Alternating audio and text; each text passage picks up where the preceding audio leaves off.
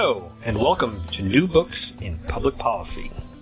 My name is Teddy Troy. I'm your host. Each week, we take a different book that has some relation to public policy, and we talk to the author about it. We get an expansive view of his thoughts on the book.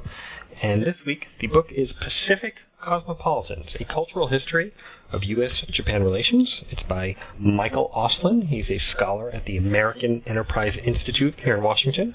He's also a columnist for WallStreetJournal.com, WSJ.com, and he's an expert on Japan and Asia and the U.S. relations with both the country and the area.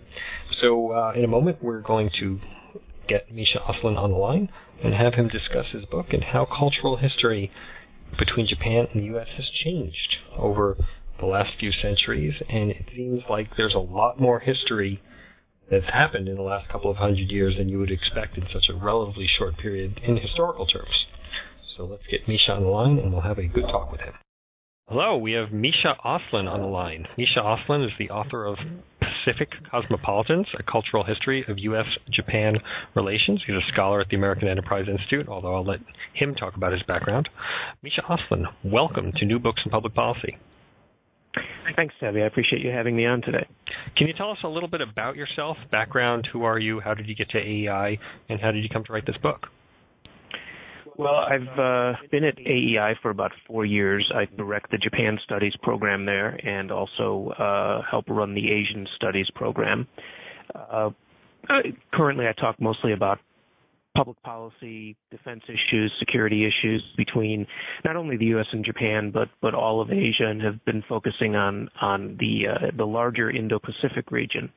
But before that, before I came down to AEI and D.C., I was a professor of Japanese history at Yale, and I was there for 7 years and wrote a couple of books while there, and the one that we're talking about today, Pacific Cosmopolitans, I actually wrote the bulk of it while at Yale and then finished it up down here in D.C. and just published it.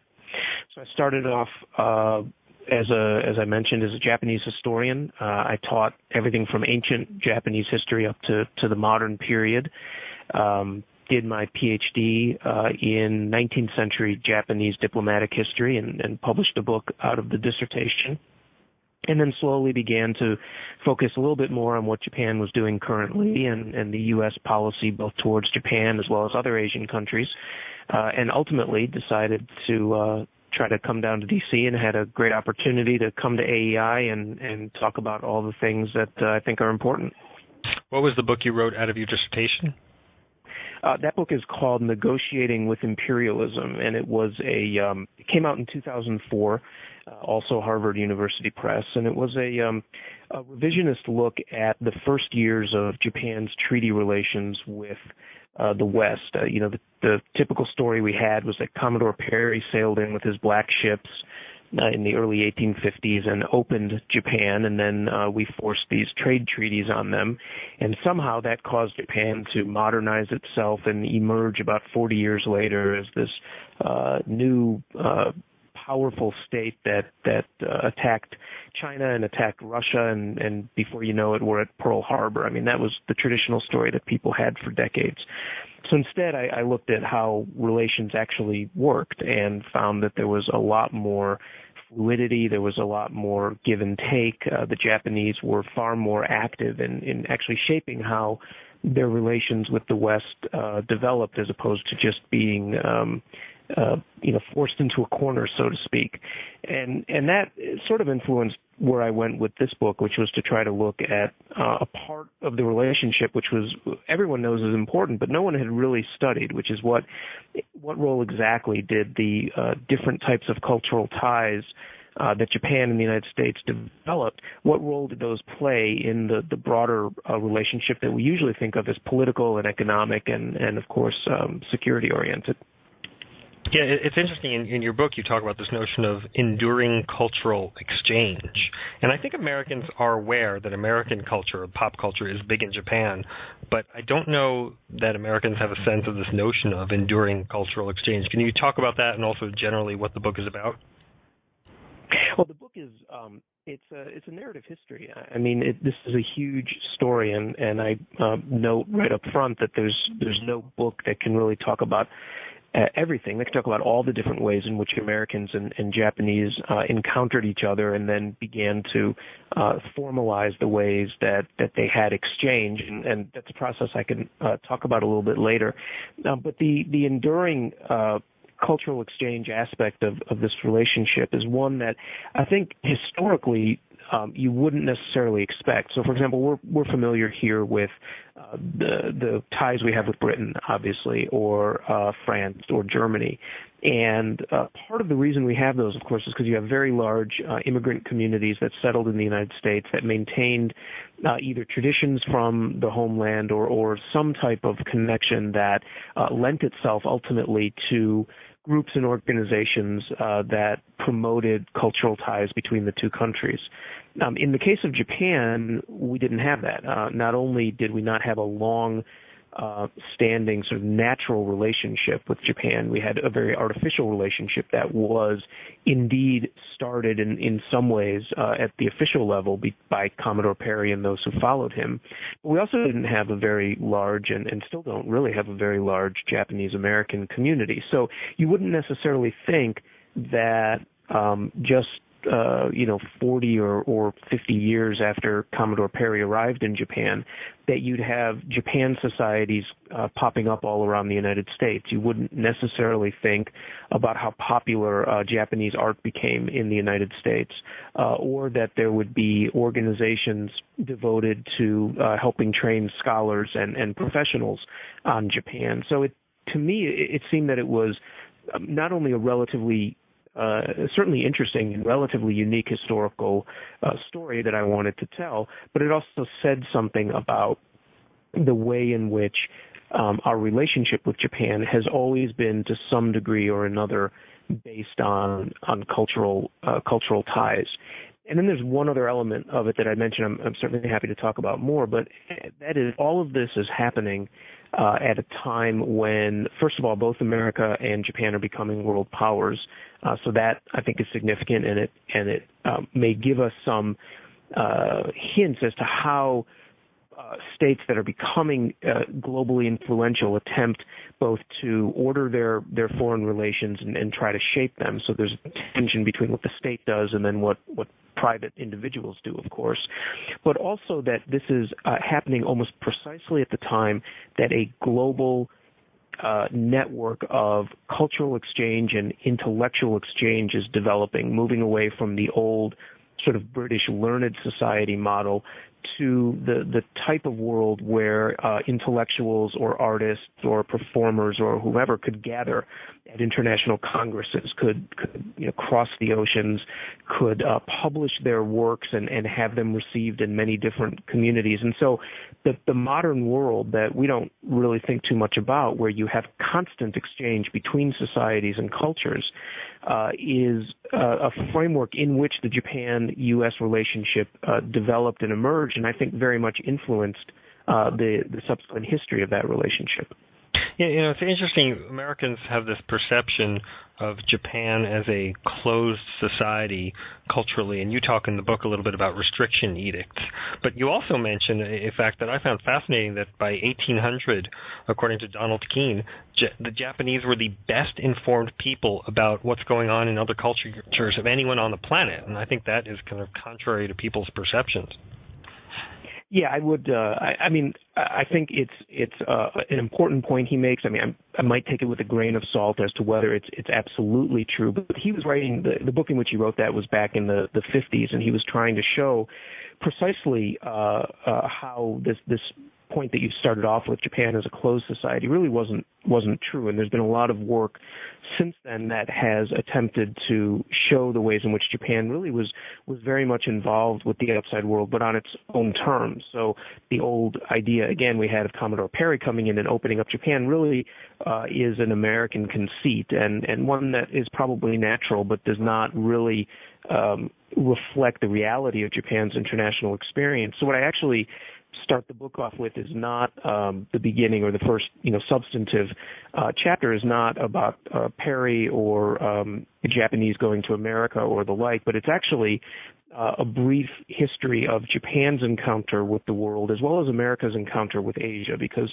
for Japan in this period in which it was ostensibly closed, it actually had different types of relations with countries, primarily China, but those in Asia and Southeast Asia with which had trade and other relations. There was intellectual exchange. There was a lot of cultural exchange. A lot of what we think of today as Japanese came in during this period in the 1700s and 1600s when Japan was supposedly closed. Things like tofu and green tea and noodles and the like all were imported. Parts of daily material culture were imported in this period when Japan was supposedly isolated. So I look at all of that first primarily to set up the argument that Japan had a deep and rich cultural engagement with the world when it then first encountered the United States. And from the American side, it's a little bit more interesting and complex because the Americans, of course, is a new country and a new nation located on the East Coast, primarily, were nonetheless beginning to reach out, move from the West Coast into the Pacific, dotted communities of whalers and ultimately shippers and merchants, not only coming from New York, but from San Francisco and other communities. And they're encountering this massive world of Asia that they don't really differentiate much about. They don't always divide it up into its parts as they actually were, but in the American imagination, what was Asian and what did it represent. And so a lot of times you'll see, as I talk about in the books, American colonial newspapers talking about Japan as representative of a part of Asia that they simply didn't know much else about, but were labeling it as Japan. So there was a lot of ferment in both countries, a lot of cultural exchange, a lot of attempting to understand the world, map the world, order it in their own minds, and that is the framework in which suddenly they're thrown together, and from that, this rather vibrant cultural relationship then emerges. That's actually a good lead into my next question, which is, who is Nakahama Manjiro, otherwise known as John Mung, and why is he important in your story? Well, he was the first Japanese who really lived in the United States as far as we know, and was a castaway, as many of the first Japanese to reach our shores were. A fisherman, a very young boy of around 15 when he was shipwrecked and then picked up by an American whaler. So we had a lot of American whalers out in the region. You'll remember Moby Dick talking about the whalers reaching out to Japan, the double-bolted land, as Melville called it.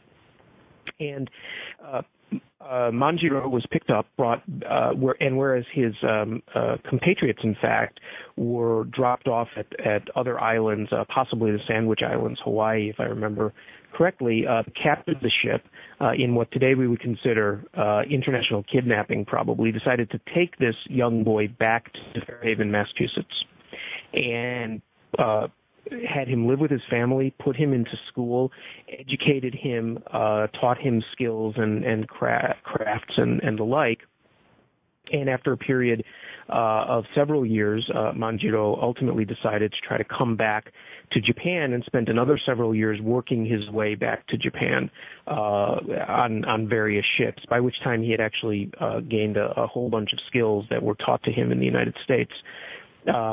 At this point in Japanese history, there was an edict against traveling abroad. So those Japanese who left the islands either by their own volition or because they were shipwrecked and brought to other lands returned only on pain of death because of the way that the shogunate, which controlled the country, attempted to control foreign relations. So Manjiro took his life in his hands coming back, but he comes back right at the end of the shogunal period, when Japan recognizes that something has to change in its relations with the world as well as its domestic political structures. And instead of being summarily executed, he is in fact hired by the shogunate to teach them about America and the world. He becomes an intelligence resource for them and writes in his basically what is his debriefing, what he calls his diary, talks about the United States and talks about his experiences there, which are largely colorless. They're bloodless. They're not filled with anecdotes and stories, but they're much more prosaic descriptions. But it was the first-hand account Japanese had really had of the United States, as opposed to second-hand accounts through the Dutch or fanciful accounts that they made up. So Manjiro is significant, and he's contemporaneous with a few other Japanese who also were shipwrecked and brought to the United States, and witnessed, in essence, the birth of a new world in Japan, and in many ways were the harbingers of it. You know, that raises actually an interesting point about this notion of intelligence or spying between the two nations, because obviously just by simple appearance, the people before there was a lot of exchange, popular exchange, people look very different, and so I know the Americans had a very tough time getting any information about what Tokyo looked like in the lead into World War II. And there's the famous story of Moe Berg, the baseball catcher, going on a baseball exchange and taking pictures from a building in Tokyo that gave the American planners the only views they had of Tokyo leading into World War II. What was your experience on intelligence exchanges between the two countries? And you sort of wonder if that might be a book in itself. Well, of course, during this period, there wasn't anything such as formal intelligence. We didn't have an intelligence agency until during World War II, and the Japanese had I think we could call a proto-intelligence agency, primarily directed towards mainland China, where they were having all sorts of different attempts to penetrate Chinese society or control the areas that they did have troops in during the 1920s and 30s, and they would use adventurers and use army soldiers and the like. So both of us were actually pretty slow on the uptake in terms of modern intelligence, although even the Europeans didn't really formally start their intelligence gathering activities until the 20th century. So everyone had as a spy master. Well, she did. I think a lot of it is our way of sort of interpreting, the gathering of information and the first attempt to actually systematically collect information and interpret it and use it. And so some did, like Walsingham, who worked for Queen Elizabeth. And then you had, in fact, in the case of Japan, starting around 1800, which is far before most other nations, was a group that was actually called the Astronomical Bureau, whose job was to collect information on foreign lands, to translate foreign books to the best of their ability, and to send that information directly to the government decision makers. So it's not sort of spies and James Bond as we think about, but much more the sort of scholarly, nerdy folks who are sitting there reading newspapers and reading books and trying to glean bits of information. The Japanese did this also by questioning those who came and visited their land. Some that they didn't allow in except when they would sometimes shipwreck themselves. And I actually talk about a case of an American who shipwrecks himself in Japan. They would lock up and then they'd interrogate. They would interrogate the crews of ships that were allowed to dock at Nagasaki. The Dutch were actually forced to supply the Japanese with basically intelligence reports every year about the state of the world, and those were sent up from Nagasaki up to the shogunal headquarters in Edo, which is today's Tokyo. So there is lots of different ways in which the Japanese gathered information. I think the Americans were much slower. Really were not as focused on it. Were focused much more on the commercial aspect of learning about Japan as well as the rest of the world. Whereas for the Japanese, they felt a sense of danger. And it was danger precisely because there were different cultures impinging on their way of life and forcing themselves on Japan. By the time Moe Berg goes over in the 30s, Japan is a very different world, of course, and a different country, and there's a lot of different ways to gather information about Japan from the newspapers, from things like National Geographic, which had wonderful photo spreads. So he may have been sent to, tasked to take specific types of pictures, maybe of port facilities or things like that. But certainly the world that rapidly developed in Japan from the first years of contact in the 1850s to, about three-quarters of a century later, the 1930s or so, is one in which we do get a lot of information, and we get it precisely because of this rapid increase in cultural and economic ties between the two countries. Yeah, you mentioned China in there and Japan's interest in getting intelligence of China, but you also talk about Chinese culture and how important it was in Japan. Can you talk a little bit about the role, the sort of rivalry between Japan and China and how China was viewed by Japan? Well, it's always been the great influence on Japan. China has been from, millennia ago. The Japanese looked to China for concepts of politics and kingship and state rule. They obviously adopted their ideographic script, kanji, from China.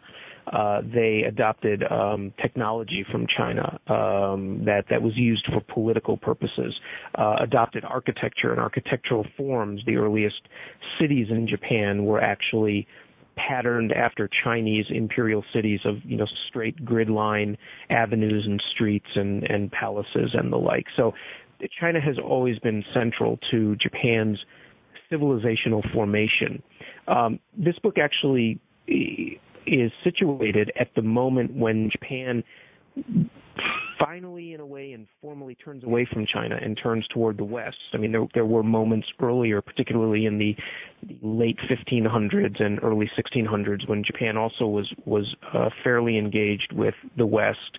The period of William Adams, the English pilot who comes to Japan and is made a samurai. But this period, when Japan has fully identified itself as part of the Chinese world, or in some cases has actually sought, at least in its own mind, to supplant China as the center of Asia and the center of the universe. It now realizes that there's a different civilization that is superior, a different world that offers more riches, more strength, and decides to pursue that. And in many ways, it's America that represents that for the Japanese. I mean, they're obviously very interested in Britain. They're interested in Germany. They're less interested in Russia, a little bit interested in France. But it's really, in many cases, America that the Japanese turn to, and they identify with America. Whereas before they had identified with China as the most advanced society and civilization on Earth. Now they identify with the Americans as a brash, new, young civilization that is increasingly powerful and increasingly influential, and one that they want to pattern themselves after. And so they send out students and they send out official embassies, and they basically supplant China with America and the rest of the West, but with America in this period in the late 1800s.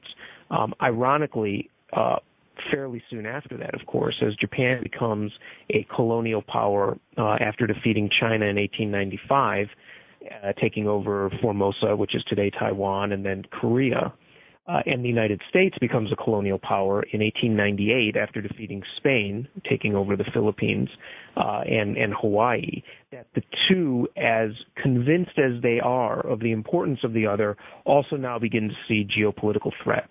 And so the fascination and the cultural fascination doesn't change, it doesn't ebb, it continues, but it is overlaid in a way with the state concern about the threat posed by the other, by the navy of the other and the policies of the other. So there's a great tension that develops, the same type of tension Japan always had with China.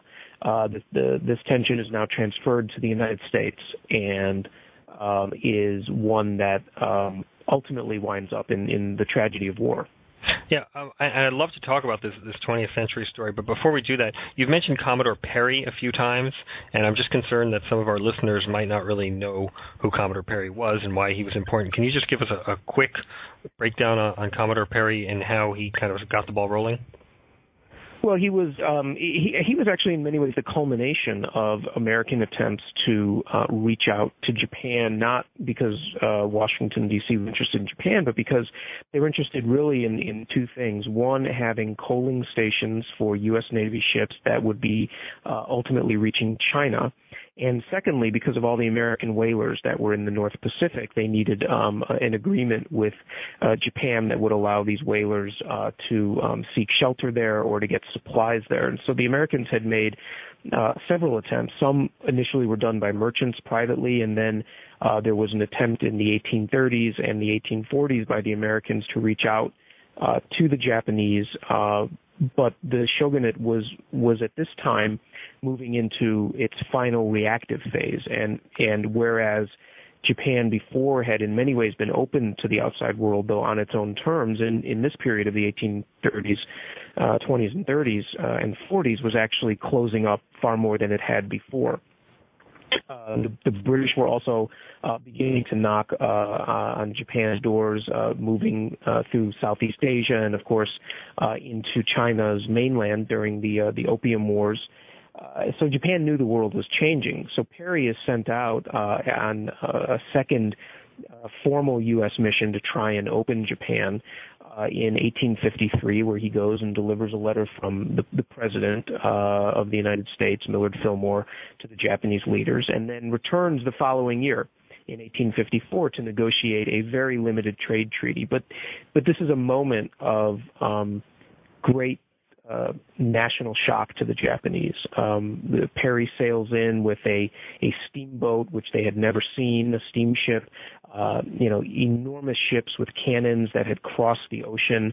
He diplomatically played his hand very well by refusing to be deterred by Japanese refusal to initially meet with him, and he refused their refusal. So the Japanese were forced to treat with him and to deal with him, and it ricocheted throughout Japan. There were penny broadsheets that talked about Perry and painted him as a devil, and that his black ships belched smoke and fire. There was a political panic. It led to economic panic. All of this ultimately leading to a significant weakening of the ruling shogunate, the ruling samurai family, who lost power 15 years later. And on the other end of the equation, Perry became a hero in the United States. I mean, people had known about Japan. We here considered it a closed land because we didn't have relations, and no one except the Dutch had relations with Japan. And it was an American who, quote unquote, opened it up. So Perry published a very popular journal, and a 3-volume study of his mission to Japan was published, and he basically became a national hero in opening up Japan. And if you ask Japanese today, the Americans that they really know best from history, it's Commodore Perry and General MacArthur, who was basically the overlord of Japan during the occupation after World War II. Was Commodore Perry today, you say he's well known in Japan, but is he seen as a positive character or still as that kind of devil with the black smoke coming out of him? No, I think he's seen largely as positive. I mean, you hear very little negative about Perry, and I think it's because Japanese recognize that in some ways he did set in motion the train of events that led to a modern Japan. It wasn't obviously all his doing or his decisions that were made, but it was his refusal to take no for an answer that forced Japan into signing its first set of formal treaties. I mean, that's the topic of my first book and what that meant for Japan. So I think he's very well known. I mean, is he loved? I wouldn't necessarily say he's loved, and in many ways the Japanese revere MacArthur because they felt MacArthur could have been much harsher in dealing with Japan after World War II.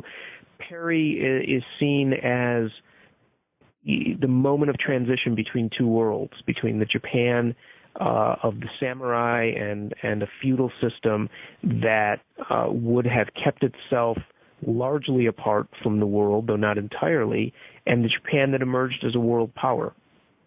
Yeah, it's hard to love MacArthur for anyone who's really followed his mess ups in the Korean War, but I'm glad at least the Japanese like him.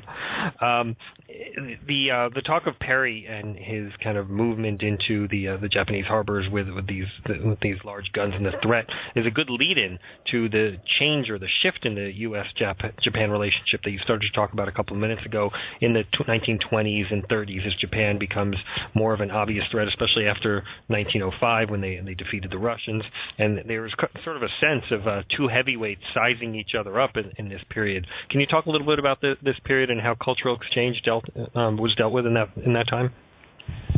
Well, it's a moment when, for Japan, the world is in essence opening up, and it's hard, I think, for us to imagine what it must have been like to go through an era where everything was upended. I mean, from politics to the economic structure of society, to the things that really matter to people, which is their daily lives, and it comes about precisely because of this connection between Japan and its trading partners. The treaty ports where foreigners could live, the restrictions on travel that were lifted, so Japanese could go abroad, and the like. And there was a famous British scholar of Japan, actually, Basil Hall Chamberlain, who was very well known around the turn of the century, who wrote that for someone like him who had come to Japan at the end of the feudal period and then witnessed the modernization, it was as though he had lived from the Middle Ages to today and seen compressed into one lifetime hundreds of years of change in the West. And for the Japanese, it was just as bewildering. I mean, for people out in the countryside and the peasants, did their lives change that much? Not that much, slowly but surely. But for those in the cities and urban areas or quasi-urban areas, obviously those engaged in trade or travel, the world within the space of just a few decades was completely upended. And it led to everything. I mean, there were some who adopted it for pure economic purposes, people who opened up breweries or opened up steamship factories or textile mills. Others who adopted things from the West and America, for example, that were more intellectual in nature, so political ideas, poetry, new ways of writing novels and art and the like. So it was a period of intense ferment and not without backlash. I mean, there were many Japanese who rejected this and who thought that Japan was losing its unique culture and its soul and would not be something that it would not be the Japan of its forefathers, and therefore not really Japan. If it was attempting to ape the West and act like the West, then what was it to be Japanese? And in some ways, I think that's the great question of modern Japanese history, as Japan threw off 700 years of one type of rule, and over the past 150 has attempted to create a new type of society. The question is, who are we as Japanese? And what does it mean to be Japanese? All of those questions, I think, really come to the fore in this period of the late 1800s and the ferment of cultural discovery. Yeah, when you look at this story that you're telling, it's just amazing how much happens in such a relatively short period. Because, I mean, right now we're talking about the lead-in into World War II, and obviously in World War II, the U.S. and Japan, even though they were building up positive relations for a long time, I mean, dehumanized each other, demonized each other. I mean, we all know that the Japanese were put in internment camps here in the U.S., and the Japanese soldiers and U.S. soldiers just had the worst things to say about each other in the Pacific fight. But then I know President Bush, when I worked for him in the White House, he often used to talk about his good relations with Prime Minister Koizumi and how they were such good friends. And 60 years earlier, I guess Bush's father and Koizumi's grandfather had been opponents in that war, and how things can change so rapidly. So can you talk about that World War II period? And obviously, after the dropping of the atomic bomb, the Japanese were understandably not favorably disposed to the U.S. How bad was it in World War II, and how did it start to turn around? Well, it's interesting, precisely because of the warmth of relations before the war, as I said, overlaid with that geopolitical suspicion. The fact that you had these societies that I talk a lot about in the book, places like the Japan Society or the America-Japan Society Network, both here and in Japan, growing types of student exchanges and individual exchanges. There was a group that still exists. Actually, all these groups still exist, and one called the Japan-America Student Conference. There were so many different ways for Japanese and Americans to begin encountering each other, and very favorable perceptions on the part of both that, again, were shadowed by this geopolitical suspicion and distrust on the part of both governments. And also the fact that governments tried to manipulate and control cultural relations for their own purposes, especially the Japanese government tried to do that pre-World War II.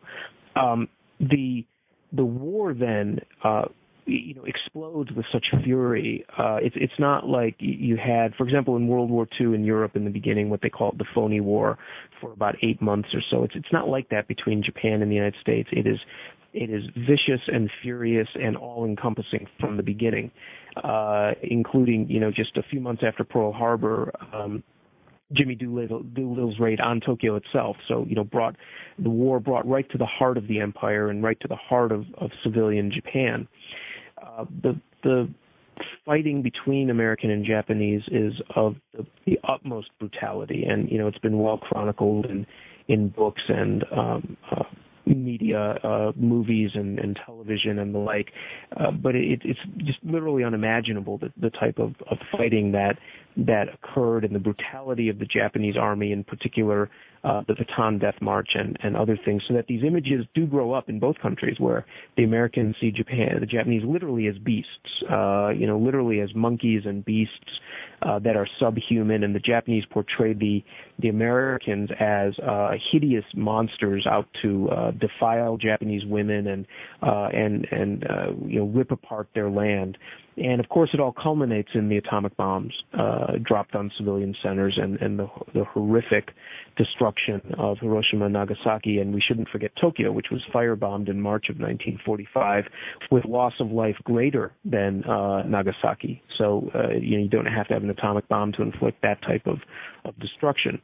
So given all of that, you would think that cultural exchange between the two countries is dead forever. Why could people possibly be interested in each other and each other's cultures after this horrific, 4 years of war? And the truth is that fairly quickly after the surrender, and particularly after the occupation is over in 1952, cultural exchange blossoms again.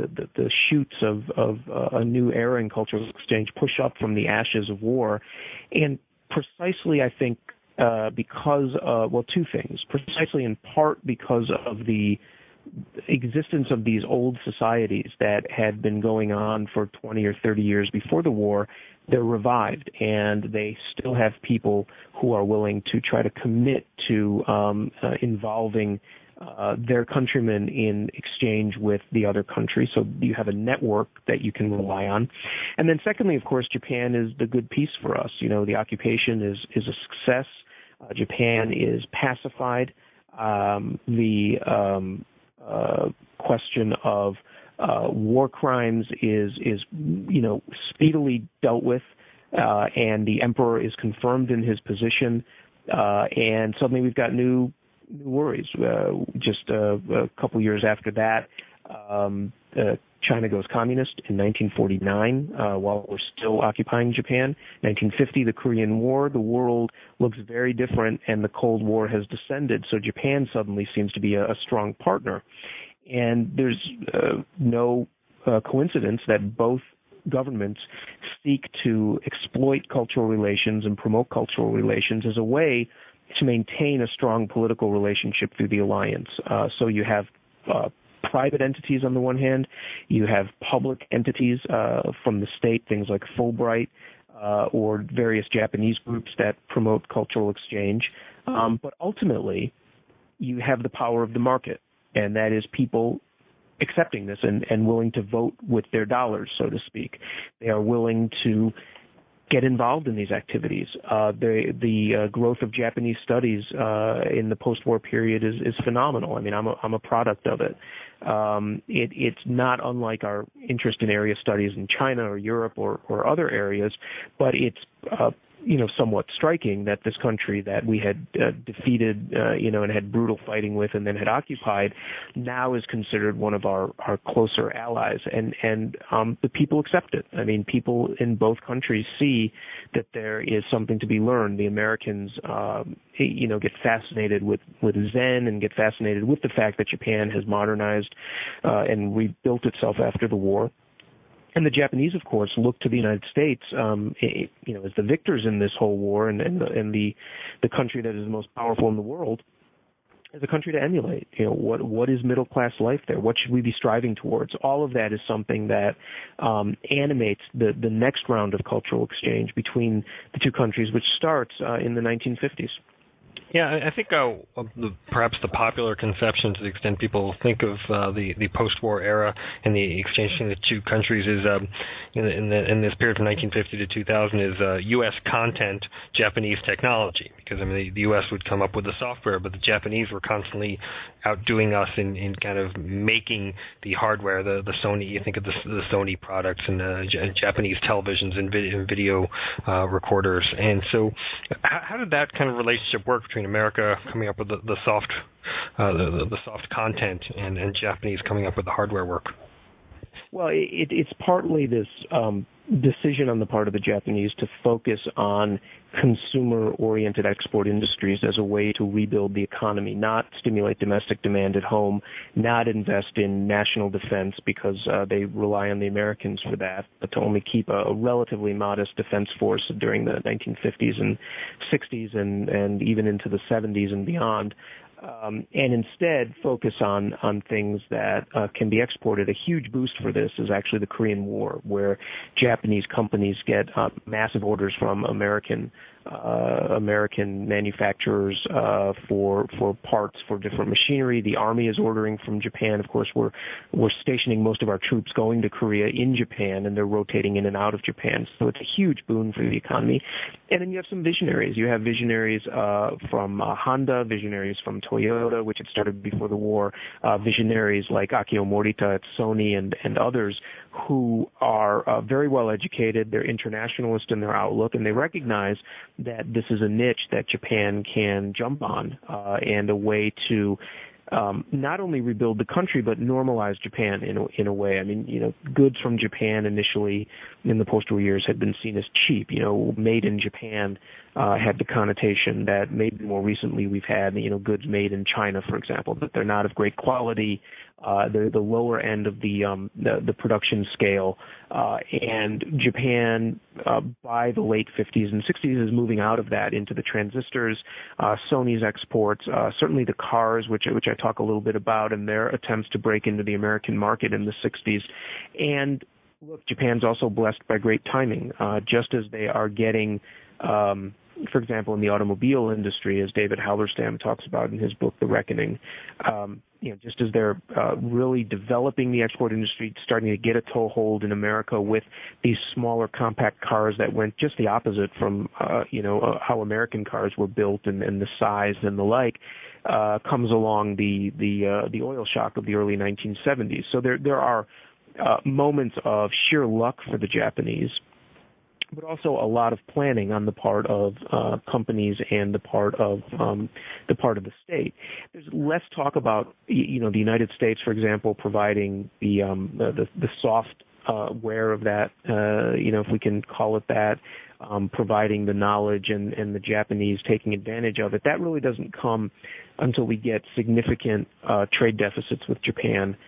Starting in the 70s and particularly the 1980s, and then people start wondering about the free ride Japan is getting on the military, the fact that it seems to have a lot of trade barriers in its own economy and yet preferential access to the United States, and some arguing precisely that we had provided the intellectual know-how and the Japanese turned it into cash commodities. Yeah, I think now there's a lot more sympathy for Japan and the U.S., both because of their recent economic woes and also because of the earthquake, tsunami, nuclear disaster. One other thing you talk about in the book, which I think is really interesting, since I know that you and I are both big baseball fans, you talk about Japanese baseball players. You said there have been 40 Japanese players on U.S. ball clubs, and talk about to what extent they are cultural emissaries. I know you kind of are dubious about that concept, but what do you think on that front? I know I read something that said that the Yankees were paying Hideki Matsui about $15 million in the last year of his contract with them, and he wasn't worth it in terms of production during the regular season, although he ended up being the World Series MVP and was great in the series. But he was worth it in terms of jersey sales in Japan, made enough money for the Yankees to justify that entire salary. Yeah, I have no doubt. I mean, it's not as much as he was a cultural emissary as he was a commodity emissary for the Yankees, in the way that Fukudome is for the Cubs, Ichiro is for the Mariners, and you have a whole score of multiple score of Japanese players now. I mean, what's interesting to me, again, as an historian, is that this goes back to the 19th century. The Japanese picked up baseball, which, as far as we know, and as far as I was able to discover in the book, is their sort of first foreign sport. They picked up baseball from some Japanese who had come over to the States in the 1870s and played on company teams. And a lot of folks might not remember that, before you had the major leagues and the current professional setup of American baseball, you had companies sponsoring teams and leagues throughout the country in their regions. And so railroad companies and the like would sponsor what, in essence, were semi-pro teams. And some Japanese had come over, and there's one I talk about in the book in particular, and comes over and brings the sport back. And very quickly, it's adopted both by Japanese companies and by Japanese schools. So today, the biggest sporting event in Japan, even bigger than sumo, is the annual high school basketball tournament. It's called Koshien. It happens every August, and it is phenomenal. The country just stops. Japan is made up of 47 prefectures. They're like our states. There is a intra-prefectural competition every year to send one team to represent the prefecture to Koshien, which is a stadium not too far from, it's in between Osaka and Kobe in the center of the country. So it's a huge national event. It's like the Final Four, but to be honest, bigger than the Final Four in the States. So it's enormous high school baseball in Japan. Of course, Little League too, and Japanese were Little League world champions a few years ago. Companies also in Japan still field semi-pro teams. They have really excellent teams and leagues, and those games are televised as well. So baseball has been part of Japan's cultural milieu and cultural landscape now for well over 100 years. And it was a way in which the two countries were brought closer together in the 20s and the 30s. And I talk about the barnstorming tours that Babe Ruth and Lou Gehrig did in Japan, the way in which the Japanese press just went absolutely crazy over Babe Ruth and his All-Stars playing, and basically followed them and their schedules down to the minute. And it got enormous play in all of the newspapers. Babe Ruth was beloved in Japan. And I tried to get a picture of him for the book. Unfortunately, I wasn't able to secure rights for it, but a picture of him in Japan. And that translated ultimately into professional league play in Japan, where you have a very expansive professional league system, and now Japanese players finally breaking into the States. So I think for us today, number one, we should recognize that really the depth of the Japanese love of baseball, and the fact, I should mention, that far more Americans have played on Japanese teams than Japanese have played on American teams. For years, there was basically an agreement that you could have two foreign, basically American players playing baseball on a Japanese team. Basically one guy in the outfield or infield, and then one pitcher. That's been broken now. Some teams have more. But some very well-known players, probably most famous is Cecil Fielder, who went over and played for the Hanshin Tigers in the 90s. Bobby Valentine also. And then Bobby Valentine managed in Japan, and is loved by the Japanese. Managed the champions, the Japan World Series, the Japan Series champions, Warren Cromartie and others, and they're very, very well known. So I think for us now, we're actually more normalized to the idea of Japanese players. And so to have both pitchers and great hitters is something that isn't such a shock, but it is fairly new. And now you're seeing it with South Korean players and other players too. So the Japanese really were trendsetters in that. Well, Misha, you've been very generous with your time. We have time for one more question, which is our New Books in Public Policy signature question, which is what policies would you propose if you were czar for a day to enhance the U.S.-Japanese relationship? Well, it's a good question. It's a great question. I mean, I think to keep with the spirit of what we've been talking about, to talk a little bit about what we should do culturally. I mean, because I think, we have to be realistic that cultural relations don't, they will never, obviously they won't prevent war. In many cases, they won't supplant political relations or economic relations. But for most of us, that's what's really important. I mean, and that's what my book talks about. It's the fact that Americans, for whatever reason, have been fascinated with Japanese culture, and they've devoted countless of thousands of hours of their time and lives to it, and vice versa for the Japanese.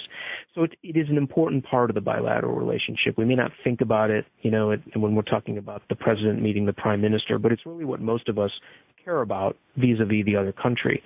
And so I think that one thing that we do need to do, and within the spirit of cultural exchange, to try and improve understanding between peoples, which is always going to be imperfect, and to try to provide other outlets for connections between Americans and Japanese beyond what the state may provide or businesses may provide, is to recognize this interest and to help promote it and fund it and give opportunities for Americans to study over in Japan and Japanese to study here, to provide venues for exchanges of arts and culture and the like, things that we have done but that have dropped off somewhat in recent years. And I think what we'll find as the hopes for closer relations with China are probably belied by the limitations of what we can do together between Beijing and Washington, as India continues to be hesitant about the path that it wants to take in the world, and as other countries really focus inwardly, that our relations with Japan, I think, are going to become more and more important in terms of maintaining our position in the Indo-Pacific region. And I think that we should commit not only to maintaining tight political and security ties with Japan, but we should also commit to maintaining this rather unique cultural relationship that has gone on for over 150 years, and which has helped shape both of us into the modern nations that we are. Well, I'm glad you think it's a great question, since it is indeed our signature question here on New Books in Public Policy. Misha Auslin, thank you very much for joining us. The book is Pacific Cosmopolitans, A Cultural History of U.S.-Japan Relations. Misha Auslin is a scholar at the American Enterprise Institute, and thanks for joining us. My pleasure. Thanks for having me. You have been listening to an interview on New Books in Public Policy with Misha Auslin, the author of Pacific Cosmopolitans.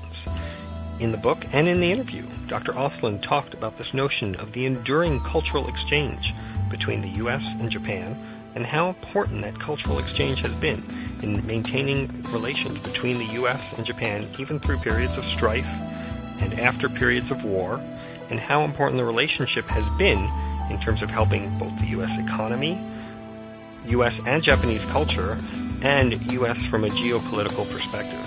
It's been a fascinating interview. I hope you enjoyed it, and I hope you join us next week on New Books in Public Policy. This is Tebby Troy. Thank you for listening.